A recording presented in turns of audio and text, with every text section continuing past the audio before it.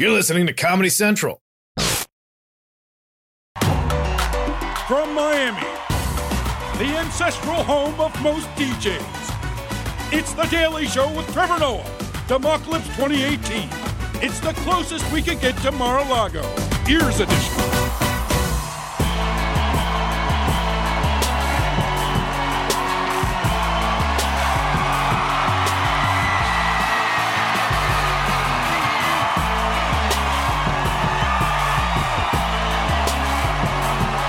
Welcome, everybody! Welcome, everybody! Thank you for coming out! Welcome! This is it! The Daily Show! Coming to you from Miami, Florida! Take a seat, let's get into it! Take a seat! Let's get into it!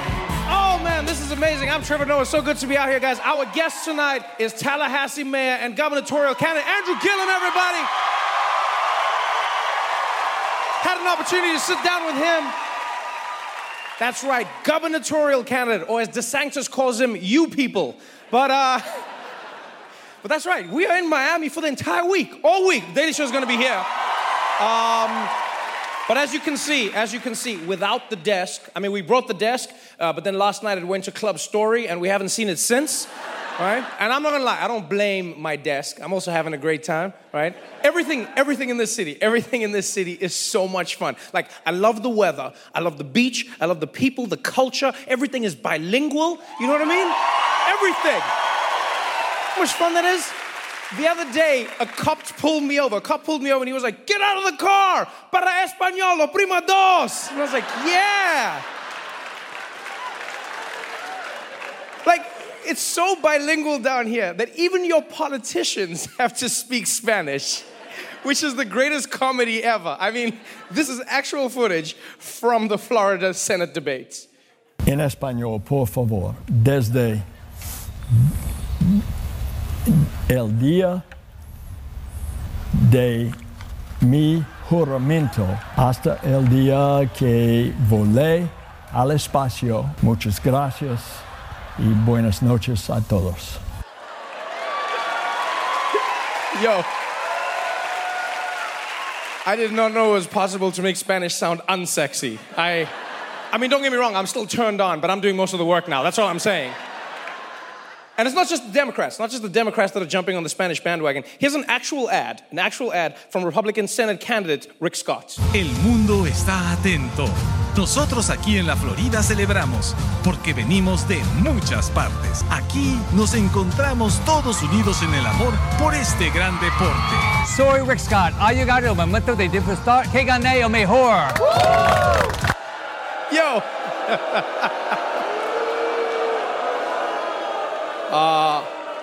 Don't boo, vote. I love it.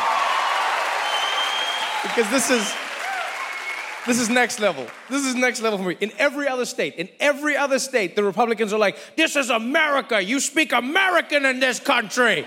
But then here in Florida, Latino voters are so important that Republicans are like, "Go! Repeal Obamacare, go!"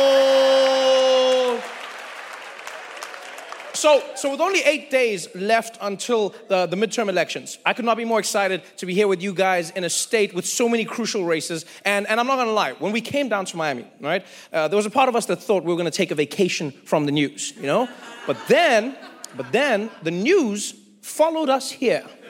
We're following the breaking news. The arrest in Florida of a suspect in a series of bombs mailed around the country. Investigators arresting 56-year-old Cesar Sayoc this morning at a car shop in Florida. This white van that had been surrounded by the authorities now is being moved on the Florida highway system. Right now, Sayoc is at a federal detention center in Florida and expected to go before a federal judge in Miami sometime on Monday. What the Florida? We came here to cover the midterms, but then when we get here, all everyone is talking about is the world's worst pen pal. What the is that? And just by the way, I know this doesn't sound like a compliment, but we have to give props to the U.S. Postal Service, right? Because just think about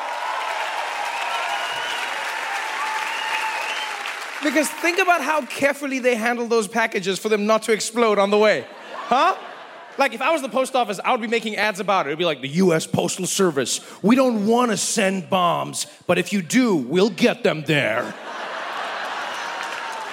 It's a really good ad.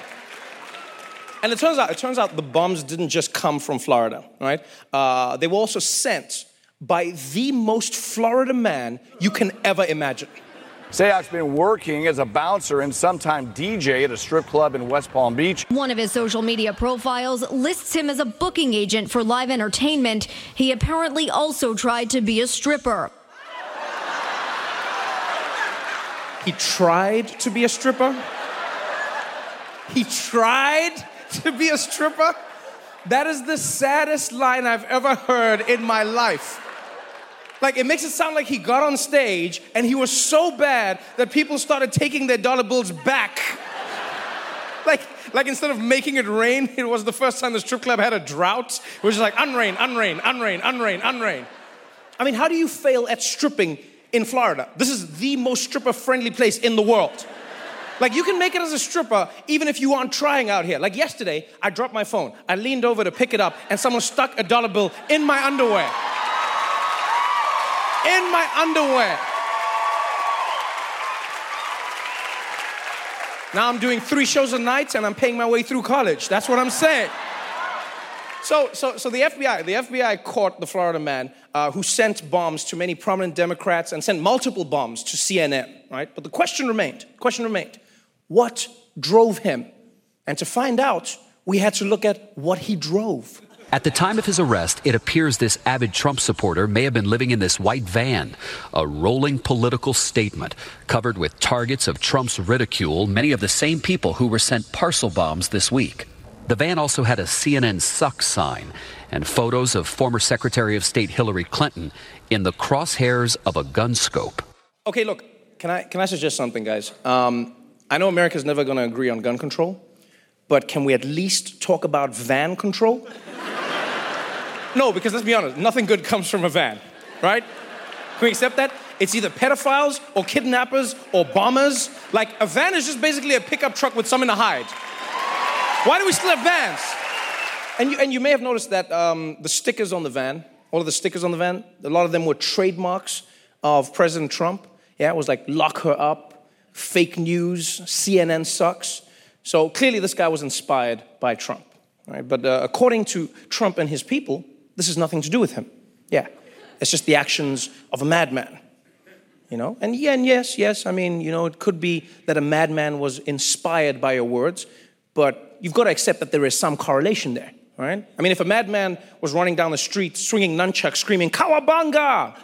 I think the Ninja Turtles would be like, oh, I think that guy was inspired by us. I think, I mean, that's not what we wanted. We were all about the pizza, but clearly that guy, you know, it has nothing to do with beating up black people. That's not what we were going for, but we need to rethink our message. That's what they would say. But instead, America's orange turtle has decided it has nothing to do with him. And not only has he decided that, he decided to tweet this.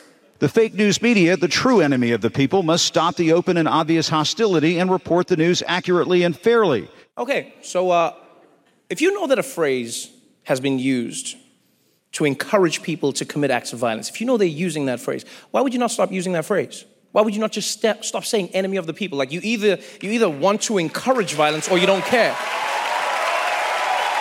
Why would you stop? Why wouldn't you stop? Because I'm sorry, if the President of the United States calls someone the enemy of the people, don't be shocked when the people go after that enemy. And I know Sarah Sanders is going to come out and she's going to be like, oh, enemy is just an expression. The enemy of the people is just an expression. Well, then why not just use another expression? Huh? If you realize this one is dangerous, why not use another one? There's a lot of ways to criticize someone without going that far. Try poopy head. Try that. That's a real phrase. Yeah, you could just be like, the press is a poopy head. Yeah, it works. It'll work. It'll work for Trump. You'd just be like, the press, poopy head CNN. So poopy, folks, so poopy. It still works for me. Less dangerous. No one's going to try bomb poopy head. But enemy of the people? Come on, man. Like, even the worst Yelp review in the world would never use that phrase. Even the worst and angriest Yelp reviewer would never be like, these empanadas are the enemy of the people. 2 stars. We'll be right back.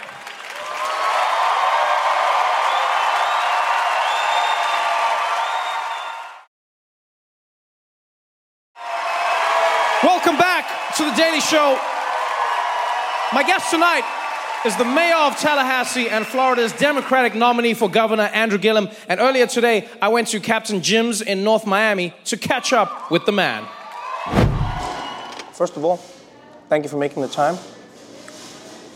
It's my treat. You're a very busy man. Do you have to order food that won't make you lose constituents? Because No. I went for like what was the healthiest thing on the menu. Yeah, no, you got a wimp plate.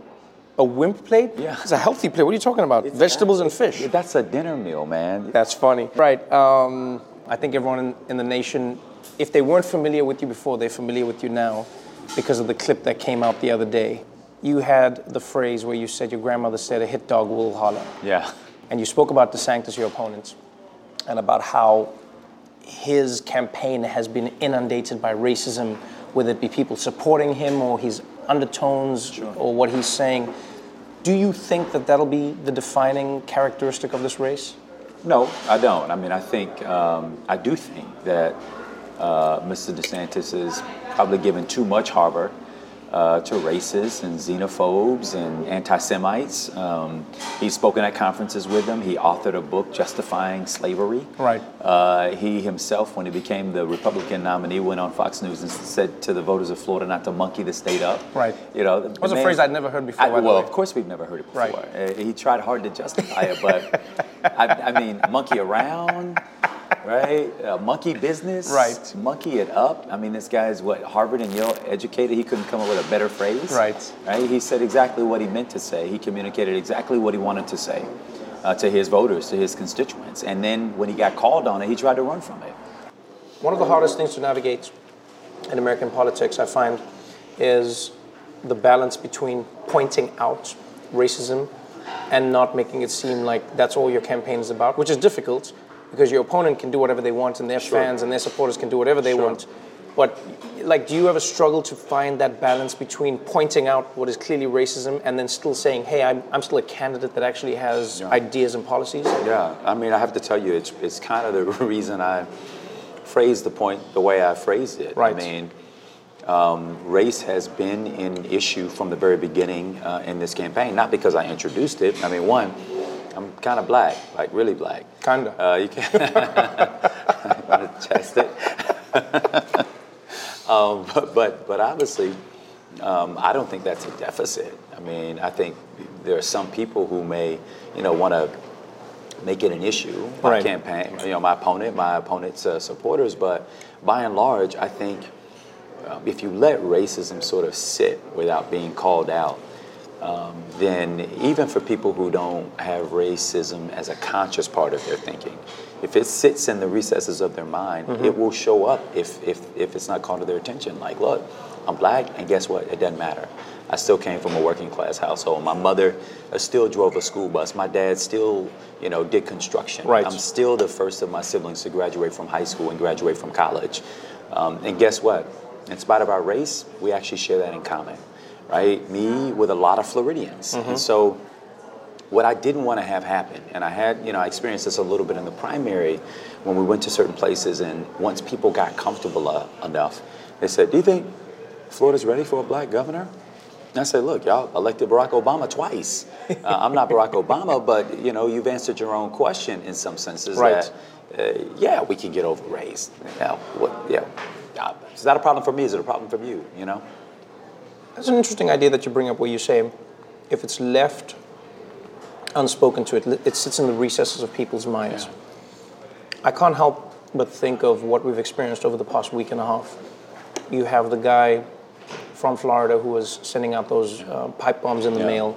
You have the synagogue shooting that took place. You had the attempted shooting of the black church that happened, and then 2 people who lost their lives because of that. People have been saying President Trump is in a position to speak to what is happening. He's in a position to speak against what's happening, but it seems like he just doesn't have the words. Why do you think it's so important as a leader to speak about what may be in the recesses of people's minds? Yeah. Well, I mean, whether the president has the skill to do it or not, that's what he should do. That's what we expect of presidents of the United States, to be able to lean into the nation's pain in the moments of pain, to speak to it, but also to give lift for the rest of us. I'll tell you, I mean, some of the most profound moments I think I've experienced in politics have been watching our leaders, going back as far as, watching George W. Bush after 9/11. Right. I didn't vote for him. Florida was the crime scene, right? I mean, we saw as many of us thought at the time, a theft of an election. Right. But in those moments, we came together, and he spoke to that. When he stood on that rubble and declared that America would be back, and we're stronger, that kind of thing, you felt pride in it, in spite of the fact that we were going through deep, pain that day. And in that time, Barack Obama, Mother Emanuel Church, delivering one of the most powerful, I guess a eulogy to everyone, but it was a message that the nation needed to hear. Now, there were people who probably never considered voting for Barack Obama, didn't vote for him, may have had horrible things to say about him, that felt in those moments that we had a president. Right. Somebody who spoke to it. Do you think that's something you can do in this time? Like, it feels like America's more polarized than ever. As you said, you are going to be in a position to become not just the first Democratic governor of Florida in about 20 years, but also a black governor of Florida. Do you think that you have the ability to shake people's minds away from what divides them and what brings them together? And is that thing money? Is that the thing that brings people together? No. It could be green. That's what everyone loves about Florida. That's what I'm told. People are like, that's why they move there. They go, you move here for the good weather and you move here for the low tax. Yeah. No, it's not going to be money, man. Plenty of it, not enough flowing to the people who need it, right? As part of the problem there. But I tell you, I think there is something pretty amazing that the South might be led by the same people who once built the South. Wow. Right? I think that there is connection through struggle. I think there's something powerful by having come from a community that has been so often neglected, so often put at the pit, of the nation, if you will. Not always respected. In fact, for a long time, not respected for our contributions. And to now be in a place where you can take that kind of historic pain, that kind of historic suffering, and to not be angry about what happened, but to say, you know what, let's move forward together.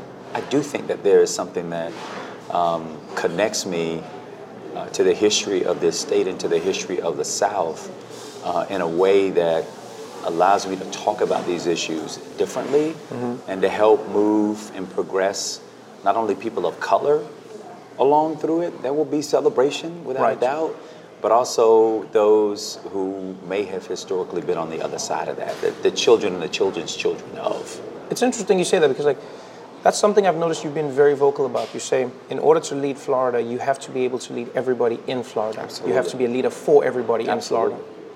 Now, I remember when Trump was about to become the president of the United States, he said, now is the time to bring everybody together and I will be a president for everyone. And then within a few months, he was like, no, you know what? A few months? I go, yeah, a few weeks even. Few weeks. But did we get that? I think it was a few weeks. Maybe I don't believe that. Are you kidding? He said, he immediately went back to I'm not going to go to states that didn't vote for me. I'm not going to talk to people who don't like me. This is all about my supporters. Do you like me? And then I'm with you.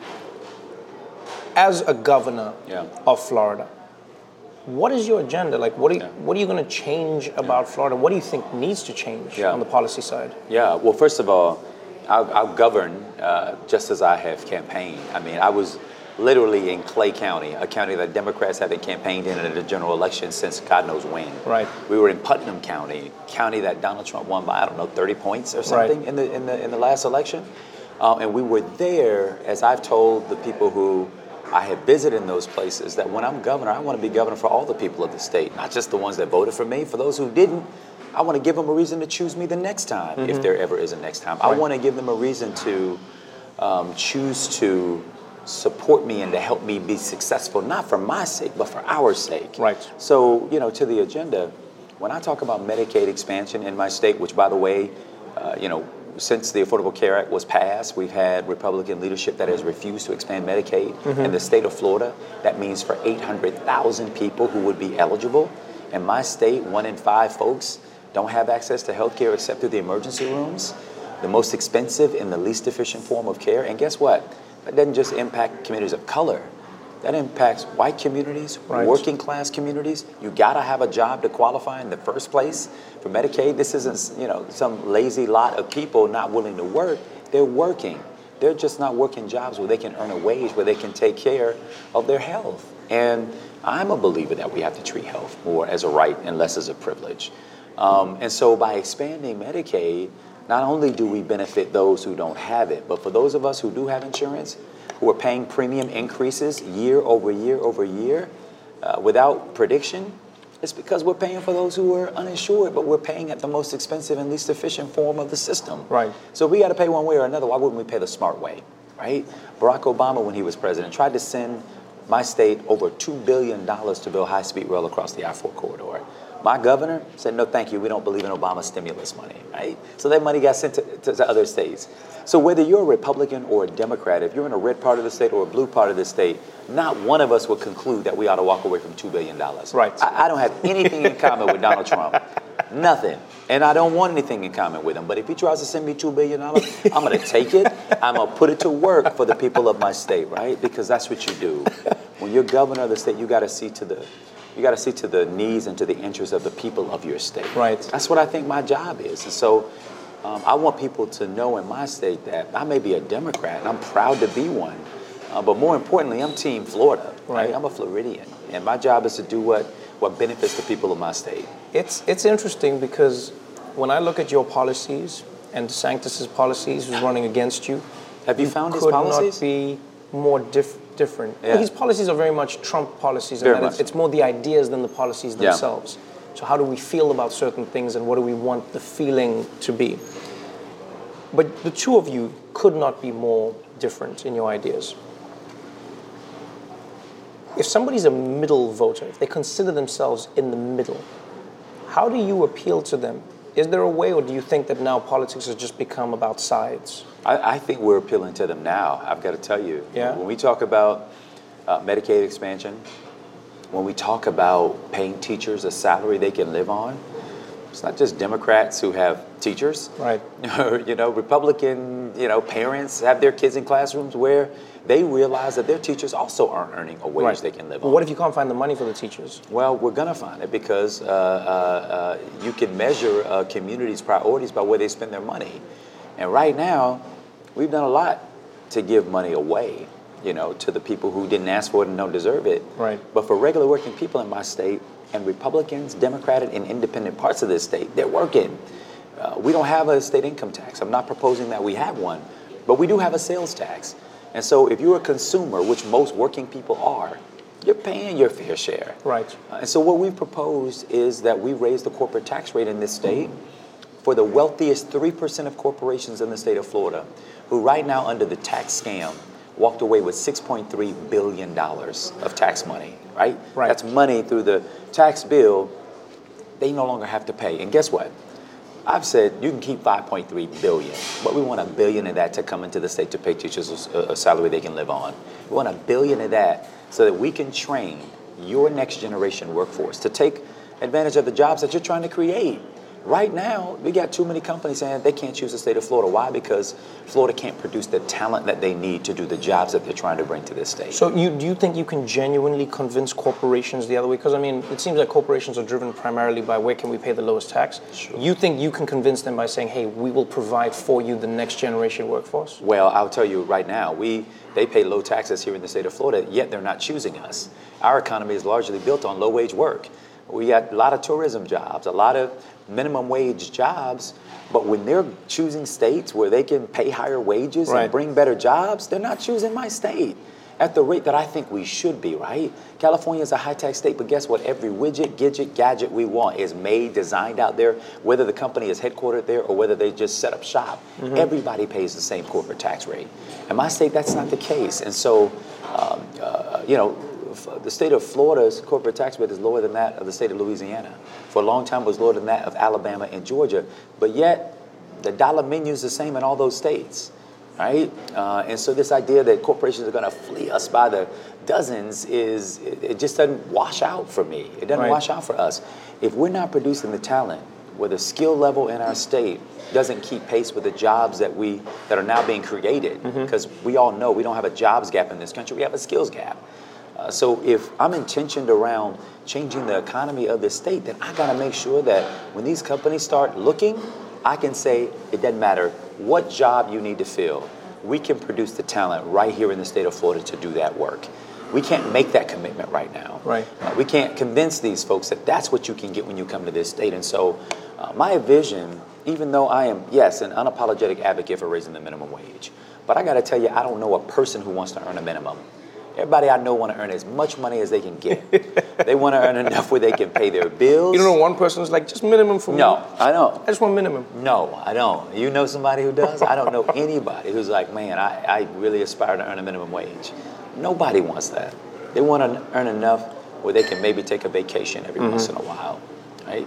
So if I'm arguing with corporations over a minimum wage, then I am way off the mark. Right. I need to be talking about how we're going to bring jobs to my state that pay people wages that are wages with dignity.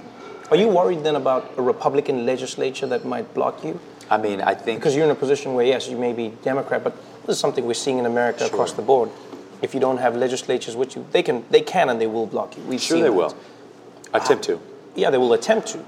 Are you worried about that? Do you have a plan for that? Is there something that you think could be done? And I mean, we don't know if the votes swing the legislature, but that's got to be in the back of your mind. Well, for sure it is. Listen, first of all, my charge to every elected official who I will have to work with is that they put the needs of the people that they were elected to serve above their own. This is in partnership.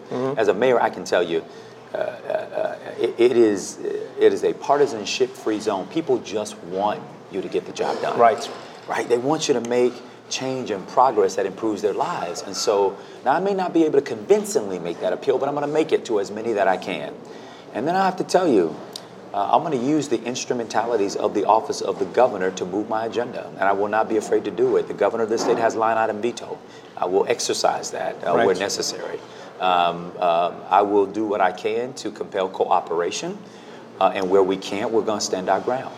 And I believe that there are some areas wherein we can work together. So under Republican leadership, this last session, we saw some progress around criminal justice reform, where Republicans and Democrats are saying that might be an area where we can work together, where they're basically coming up with the same conclusion that we are, maybe for different reasons, that we're throwing tons of money after a criminal justice system that isn't reducing the crime rate. It isn't making our communities safer. It's costing us atrocious amounts of money. Take, for instance, in the state of Florida today, 60% of people that are sitting in jails in Florida are there not because they've been found guilty of a crime. They're sitting there because they couldn't pay the money bail system. That cost the citizens of the state of Florida last year $680 million. Wow. Right? Holding people up in, a motel known as the jail without having been found guilty of a crime yet.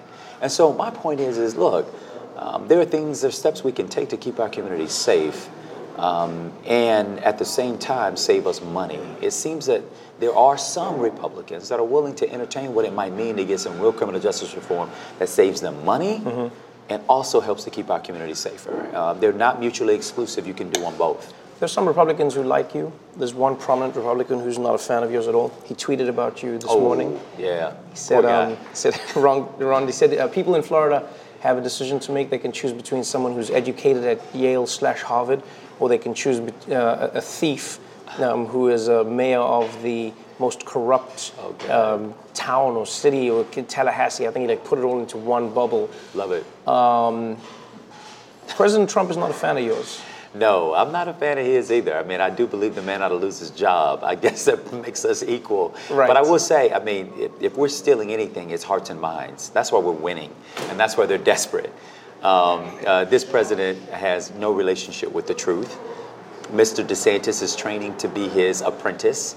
He also has no relationship with the truth. I mean, at one point in this race, he was running 100% negative ads in Florida. Every last single one of those negative ads was said to be false by an independent evaluator. In my opinion, this man fails the first test of wanting to be governor, which is, at the very least, you ought to level with the people and be honest. Right. My grandmother used to say, listen, if you tell the truth, you don't have to worry about covering up for lies. Right? So just tell the truth. He's afraid to tell the truth because the man doesn't have a vision for the future of this state. I would submit that I'm not convinced that I'm winning on all of the policy arguments, right?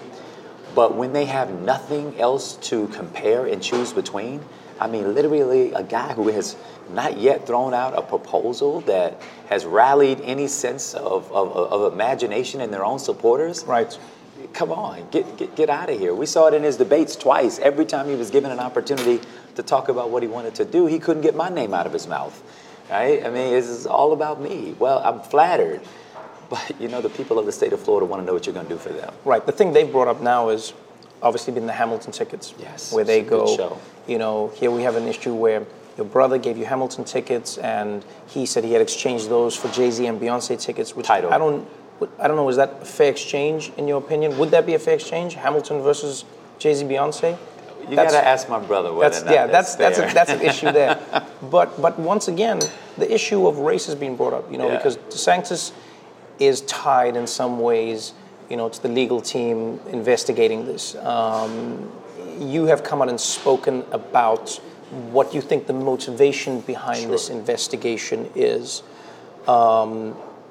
If somebody's a voter out there and they're going, hey, Gillum, I really like you, but I'm afraid that this FBI investigation could plague you into your governorship if you were to take over, what do you say to them? Well, I mean, I think I would first say is, one, I'm not under FBI investigation.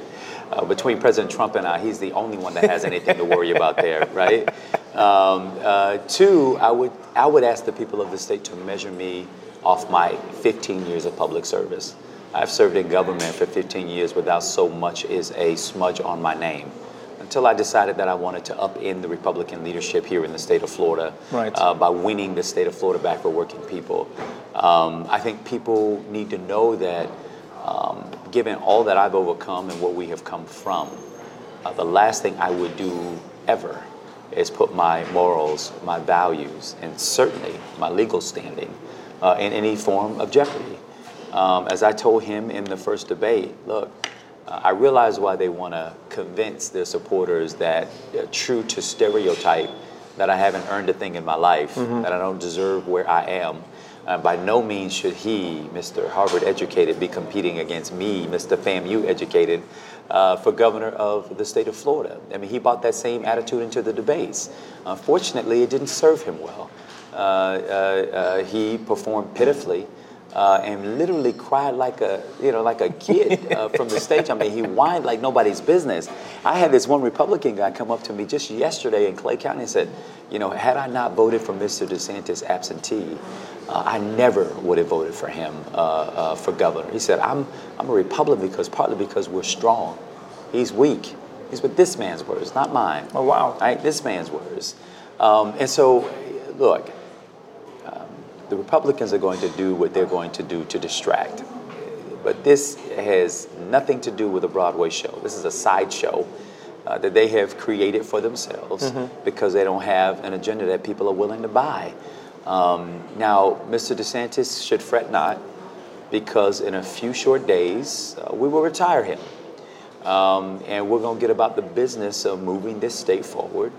And it's my hope that I'll find ways in which we can work with the administration in Washington. Right. But my number one job is going to be a strong defender of the state of Florida and to advance the values, the policies, and the belief of the people of my state, not to kowtow to Donald Trump.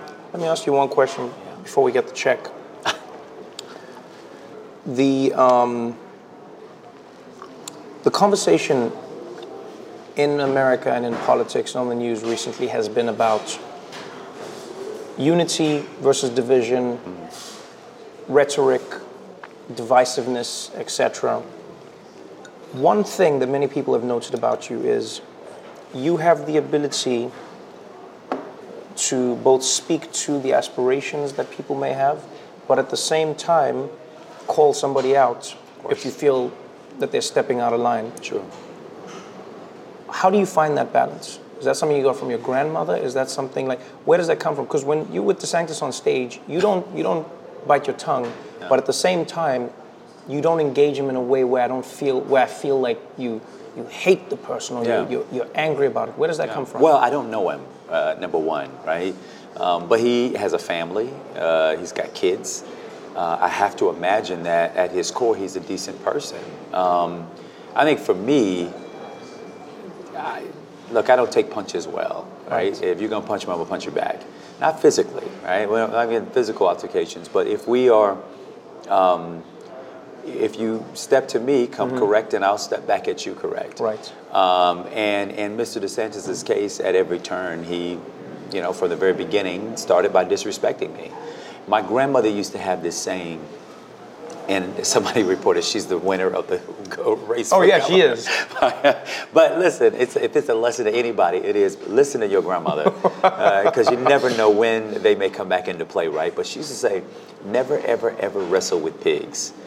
She said, because you both get dirty, but the pig actually likes it. And that was important for me, because what I realized is what DeSantis and Trump want to do is to drag me into the gutter with them, right? Because they can survive getting dirty. I can't survive getting dirty, because what they want to do is have me fit a stereotype. I got to be cool and collected and precise, non-defensive, but also have the ability to land a punch where it's necessary. Right. And it is a lot to balance, but the truth is I've been balancing that all my life, right? I've shared pretty openly that my older brothers all have a criminal background record. They've all had run-ins with the law. And I remember as a kid, you know, sort of deciding that, you know, my mom would, you know, well up with tears, you know, after every door knock where she was told something was going down with one of my siblings. And I was like, I'm not going to do that. I'm not going to hurt my mom like that. I'm not going to do it. And deciding that, I mean, I think I had to make a decision at that moment, like I was going to do the right things to put me in the right place to make my mother proud.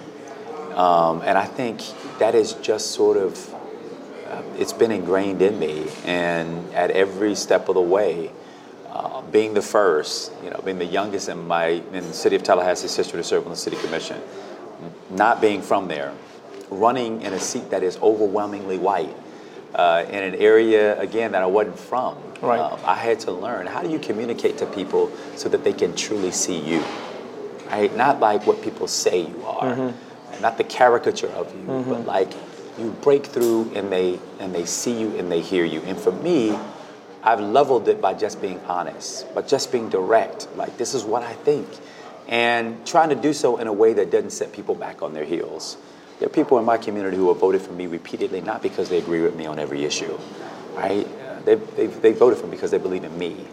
And the reason they believe in me is I've tried to show them who I am at every turn. Right? And I've tried to carry that over in this race.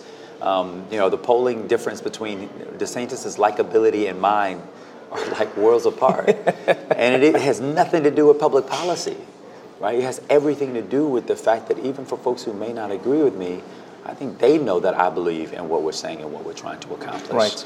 And they also know that there are checks on me, so I won't be able to get everything that I want when I want it.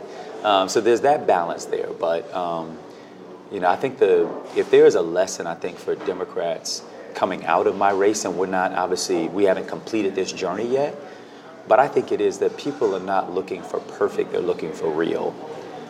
They're looking for people to level with them, to be honest, to trust that they know the difference.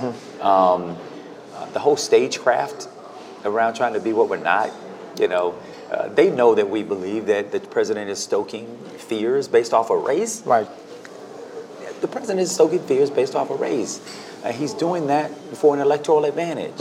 I think he sorely misestimates the people of this country, and certainly the people of this state, because I don't believe that that's where the majority of people are. But we got to get out there and give people something to vote for. We can't just say Donald Trump is bad. He is bad, but people know it. It's baked in. So what are you going to do? Right? What are you proposing to impact my life for the better? And if you're not bringing anything, you know, then we're not moving anybody to go and vote. Right? So I've got to talk about these things from the standpoint of what can I do as governor to try to make this state work for more people? Again. That's fine, man. Good luck. Thank you for your time. Thank you. Thank you for coming out. I can't pay for the meal because I don't want it to be like a campaign contribution. No, I got this. Well, I would, but I just don't want to get into trouble. I'm a foreigner. I don't know how that works. It's a whole thing. Thank you so much for your time. It works, brother. Thanks Appreciate for everything. Thank you. The Daily Show with Trevor Noah, Ears Edition. Watch The Daily Show weeknights at 11, 10 Central on Comedy Central and the Comedy Central app. Watch full episodes and videos at thedailyshow.com. Follow us on Facebook, Twitter, and Instagram, and subscribe to The Daily Show on YouTube for exclusive content and more. This has been a Comedy Central podcast.